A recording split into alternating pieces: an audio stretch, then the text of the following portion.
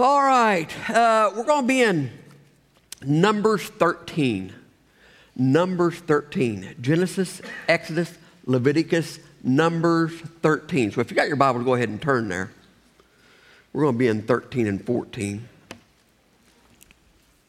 I've got some scriptures that I spoke about a few weeks ago, and I've been having trouble getting these scriptures off my mind.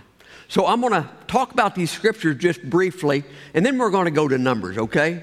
And we're going to see in the Old Testament how these scriptures were fulfilled in the Old Testament and how they're even still true today.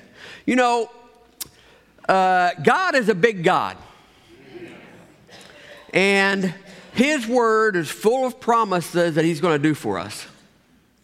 But there's one thing, and the older I get, the more I learn this with people around me and in my own lives. There's one thing that God will not do. He will never violate His word. And not only, something else He will never do. He will not override your will. He just won't do it. The scripture's clear. It says that God wishes for none to perish, but all come to the knowledge of Christ. All right? That's what the scripture says. See, if God would override our will, everybody would receive Christ. If God's perfect will was here upon this earth, you know what it would be like? It would be like heaven. And we're not in heaven yet. So God will not override our will. Sometimes we wish He would, but He will not. So I want to read these scriptures, and we hear them from time to time. Christians say them, and you hear them different times. And the first one is Philippians 4, verse 9. And it says, and we hear people say this. It says, they'll say, the peace of God will be with you. And that is a possibility for the peace of God to be with you. But if you read the verse before that, this is what it says. It says, keep putting into practice all that you learn, receive from me, everything that you heard from me, and saw me do, then the peace of God will be with you. So see, those things, it's not just, oh, I'm a Christian now, the peace of God is with me everywhere I go. Because we all know that the enemy would love to steal our peace. He tried. Oh my, could I tell you some stories on that one? Another scripture, Ephesians 5. And we hear Christians say this too. We hear them say sometimes, we are the light of the Lord. Right? I mean, that's scriptural. That's what the Bible says. But the verse after that tells us how to be the light of the Lord, trying to learn what is pleasing to the Lord. Remember us looking at that scripture a few weeks ago? So if we want to be light of the Lord, we need to be pursuing what is pleasing unto Him. Because God is all light. In Him there is no darkness. Amen. You know, and I know just about enough about this to be dangerous. So you might want to take cover. You know, in science, they study almost every topic, every subject. But they do not study darkness. Nobody studies darkness. You know what they study? Absence of light. Absence of light. Now you think about that. God is light. So basically, if you look at it spiritually, God is light, and the more of Him, the more we follow Him, and the more of Him that we know, the better we know Him, the more light we're going to walk in. Right? Right. I'll share one more with you. John 8:32, and then I'm going to read 31. And it says, and I know this is a classic, you will know the truth, and the truth will make you free. Right?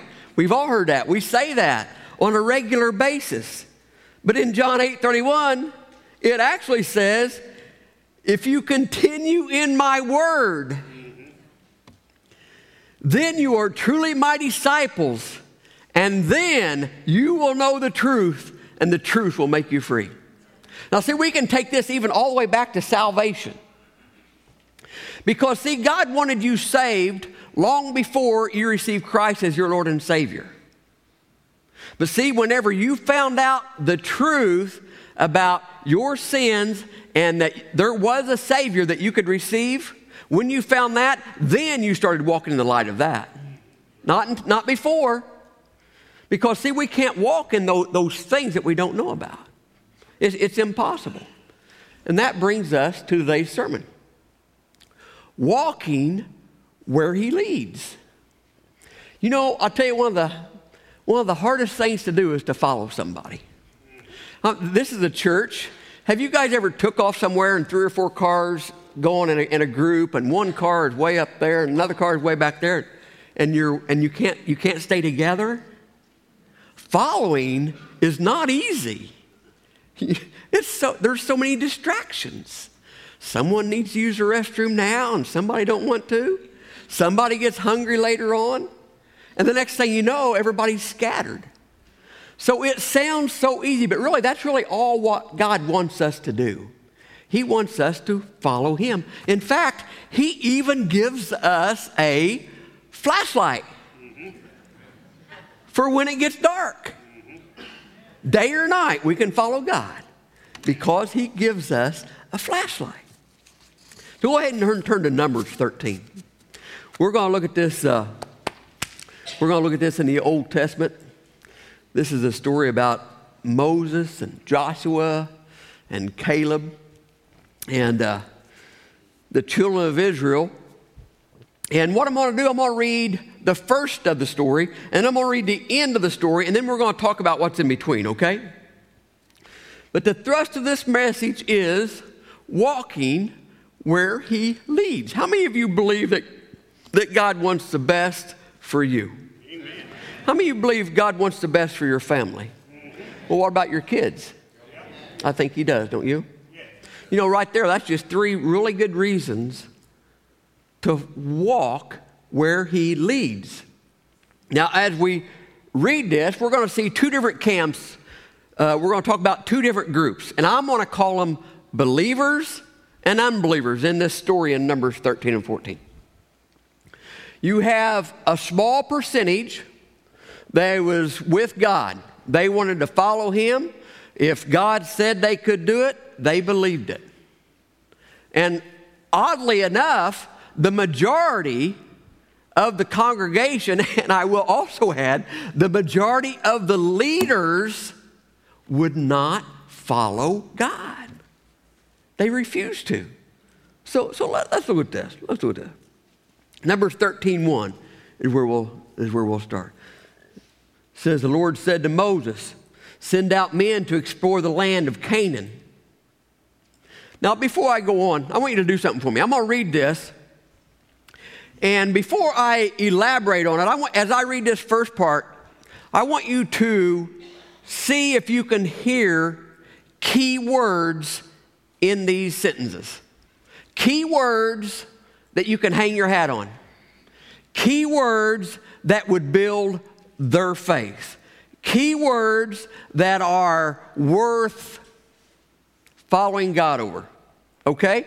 So as I read it, see if you can pick these out. And the Lord said to Moses, send out to explore the land of Canaan that I am going to give the children of Israel. Send 1 leader from each of the 12 tribes so that Moses, and that's what Moses did as the Lord commanded him.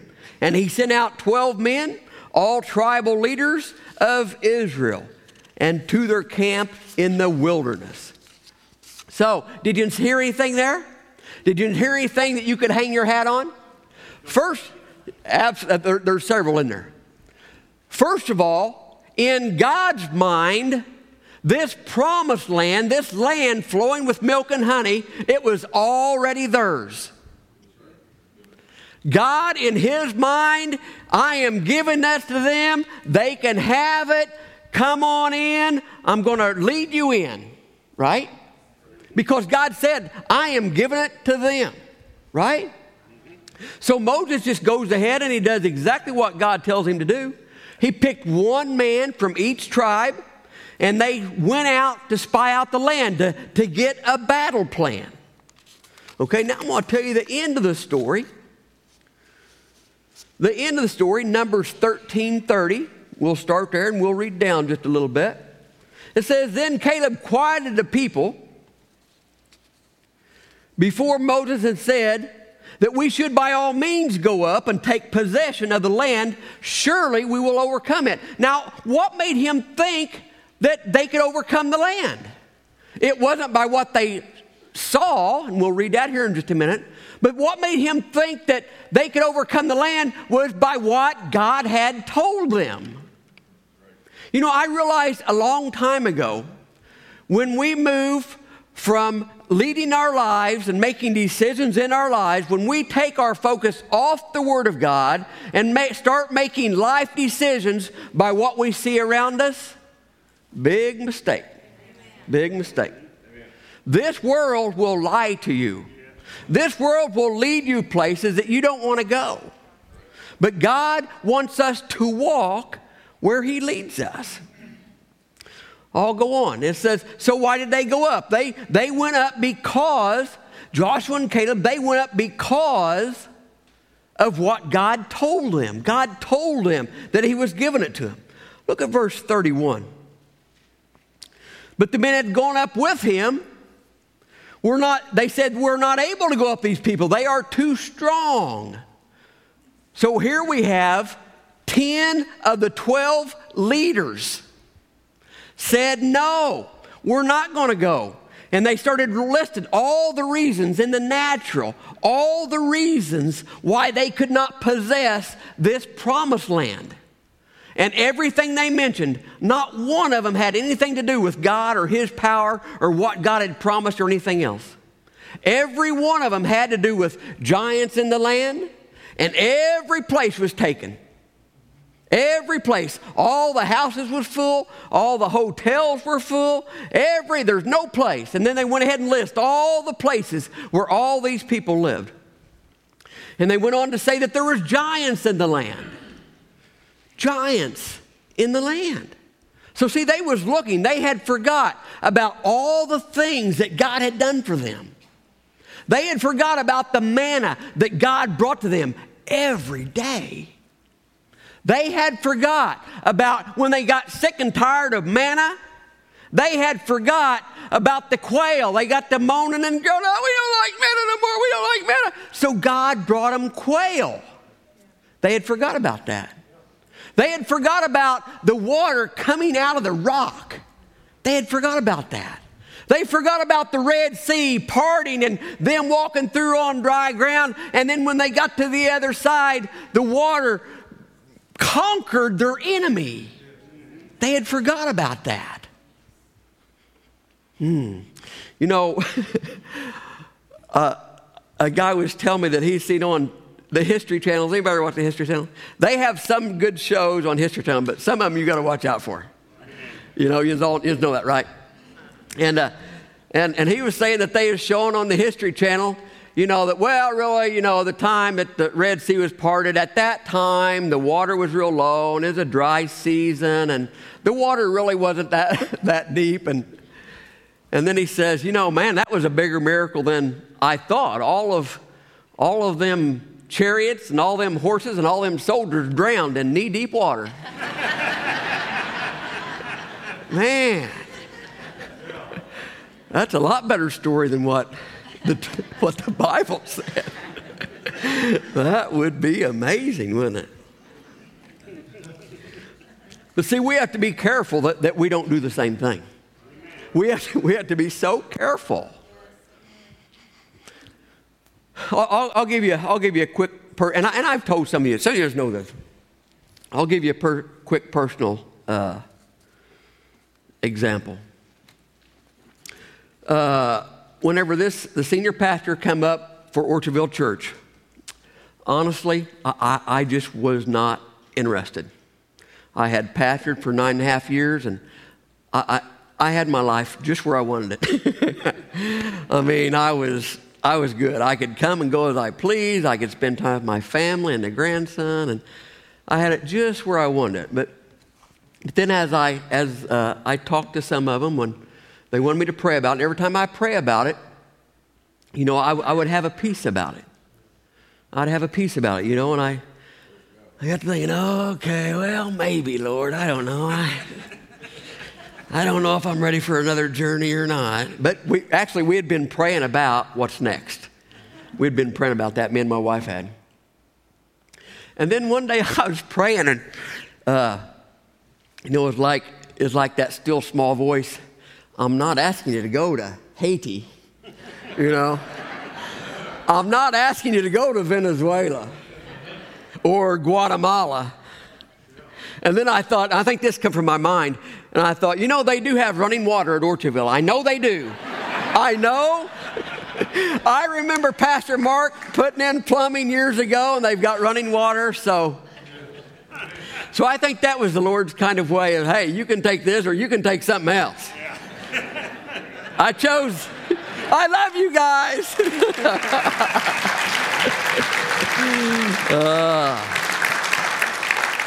So anyway. But it is very important that, you know, it's easy for us to look back at characters in the Bible and wonder why they were so foolish. But I think there's some good examples here, you know, in this story. And one of them that just jumps out at me is that, and read this week. I mean, I don't have to read all. You guys are big guys. You have Bibles at home and all kinds of stuff. Read that this week. Study it. But this really jumped out at me.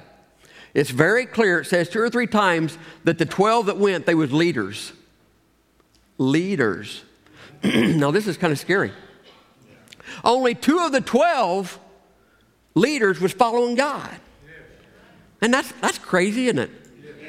Now, see, that does tell us a few things. It tells us one thing, that just because someone is in a leadership position don't mean they're leading. Right? I mean that's just the truth. It don't matter who you are or where you are. And the other side of that coin is, well, see, this is a great example. There's lots of leaders in this church that are not sitting in a leadership position. Ain't that right? Amen. Yeah. The one, you know, you guys that come are so faithful, you help and you work and you show up every Sunday. You might not have senior in front of your name, but you're leaders. Amen. And that's so important. Amen. So that's one thing that jumps out at me. And another thing is what God wanted Joshua and Caleb do. He wanted them to just walk where he was leading them. And so 2 out of the 12 was the only ones that was going to follow God. Now, do you know, and I'll just give you a little bit more, Joshua and Caleb, they went in with the men that would follow them. They went in. And guess what they done? They ran all of those giants out of the land. Were they the strongest? No. There was giants. Do you know? I just thought of this. Do you know? I don't have a clue what time it is. Do you know that they have found human skeletons 11 foot, 20 foot, and there's some reports, and I haven't done an hour of research on it, but I read all about it, 36 foot tall. They have found skeletons. How tall is this ceiling, George? How much? 20 some? Man, Frank? 23? Can you believe that? 23 feet and these, I guess it's true. The book is written to be true. 36 feet over in France. Crazy, isn't it? Now, see, some of you are probably thinking, well, there's no giants where I live. Well, it depends on what you call a giant. I mean, you know, I don't know any family that doesn't have struggles. Whether it's strife in a marriage, or whether it's rebellious children, or whether it's drugs or alcohol, I'm telling you, those giants can do you more harm than a 36-foot gentle giant. Amen. Amen. It's true. It's true. So my point is, Joshua and Caleb took their small band of men and ran all the giants out of the land, not because they was the smartest, not because they was the strongest, but because God was with them. Amen. It's true. Yeah, it's true. It's true. Now guess what? God wants to lead you into victory too. It don't matter what your last name is. He don't care. He don't care about your last night. What God is concerned about is your tomorrow. Amen? It's true. Amen. Praise team, if you'll go ahead and come, please. If we will only walk where He leads us. His power, His protection, His mercy, His grace, His guidance will surround us. Amen. Man, that's a few weeks ago I thought I was going to preach myself happy too, and I'm about to tell you what. The question is today, will we follow where He leads us? And I'll be the first to tell you, it is not easy. And what we have to do, if we're going to be what God intends us to be, and I especially want this for my kids, you know, and I think many of you will agree. Will agree with this. You know, I really want my kids to be one thing. I want them to be satisfied in life. I want to be satisfied. I don't care if they have a big house or a little house. New car, old car, 5 kids, 1 kid. I don't care. But I want them to be satisfied. I don't always want them chasing some crazy thing. I want them to be satisfied. And me and my wife, we learned a long time ago that satisfaction comes with walking with the Lord. That's where it comes from. Young people, hey, if you want to be satisfied, man, it comes from walking with God. It does. It does.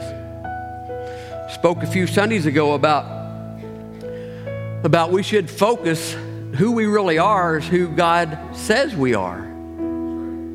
So when we walk through life and we just do what God's Word tells us to do, we're walking in who we are, we're walking in who God says we are, and we're satisfied.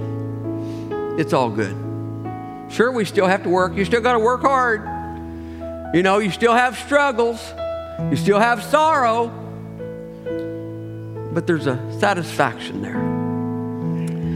Bow your heads with me, please. Now, I do want to ask you, if you've never received Christ as your Lord and Savior, the first place God wants to lead you is to the cross. He wants to bring you to an understanding that you have done things wrong, just like everybody else here. And He also wants you to know that there's no other way. You cannot get rid of this sin on your own. You cannot overcome it on your own. It's just like if you had a credit card debt and it was so astronomical you can't even imagine paying it off. And they gave you 2 options. The first option is they're going to take every dime and nickel that you'll ever make from here on out. They're going to take it all. Everything you make, they're going to take it. Everything you got, they're going to take it. And that's one option. Or there's another option. You can go into this man and you can put down your pride and you can humble yourself and go in and tell him, I'm sorry for all of these mistakes I've made. I'm sorry for all of this stuff I've done. Will you forgive me? Will you change me? It's as simple as that. So that's where God wants to lead you. Stand up with me, please. Will you please? Now, if you've never received Christ as Lord and Savior, the praise team is getting ready to play. Here's what I want you to do. If you haven't, and you feel God speaking to you, the next move is yours. Because God will do, He's done all of this to speak to you this morning. Jesus went to the cross so that you could live debt-free. And if you've never asked Him to come into your heart, I want you to take the hand of the person beside you, and they'll come up here with you. Will you do that for me? Right now, with every head bowed.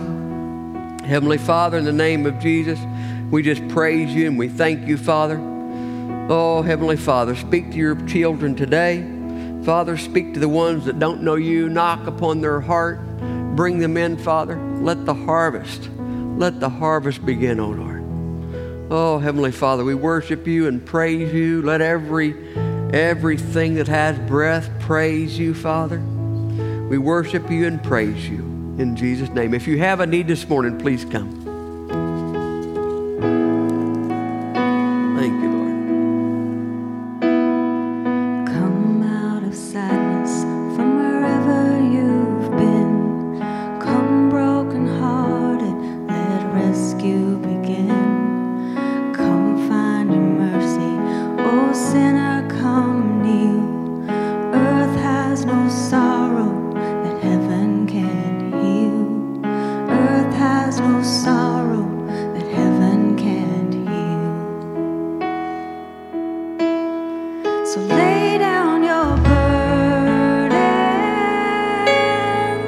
lay down your shame. All who are broken, lift up your face. Oh, wanderer, come home. You're not too far.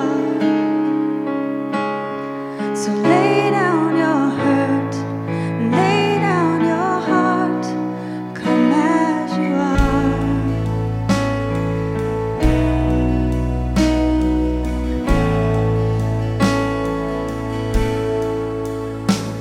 There's hope for the hopeless and all those who've strayed. Come sit at the table, come taste the grace. There's rest for the weary, rest that endures. Earth has no sorrow that heaven can't cure. So lay down your burdens, lay down your shame. All who are broken, lift up your face. Oh, wanderer, come home. You're not too far. So lay down your hurt, lay down your heart. Come as you are. Come as you are. Fall in His arms. Come as you are. There's joy for the morning. Oh, sinner, be still.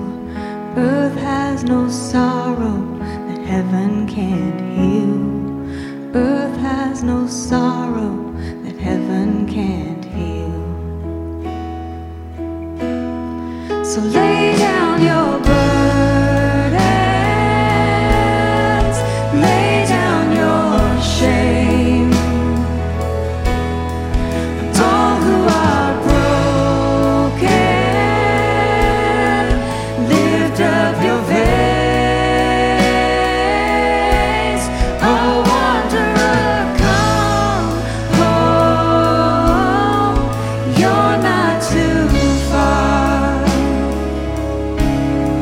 So lay down your hurt, lay down your heart, come as you are.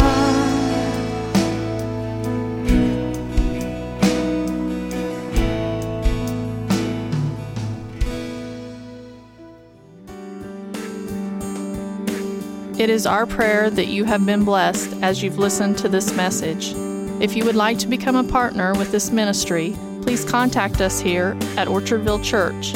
You can visit our website at orchardvillechurch.com, or you can contact us by phone at area code 618-835-2677.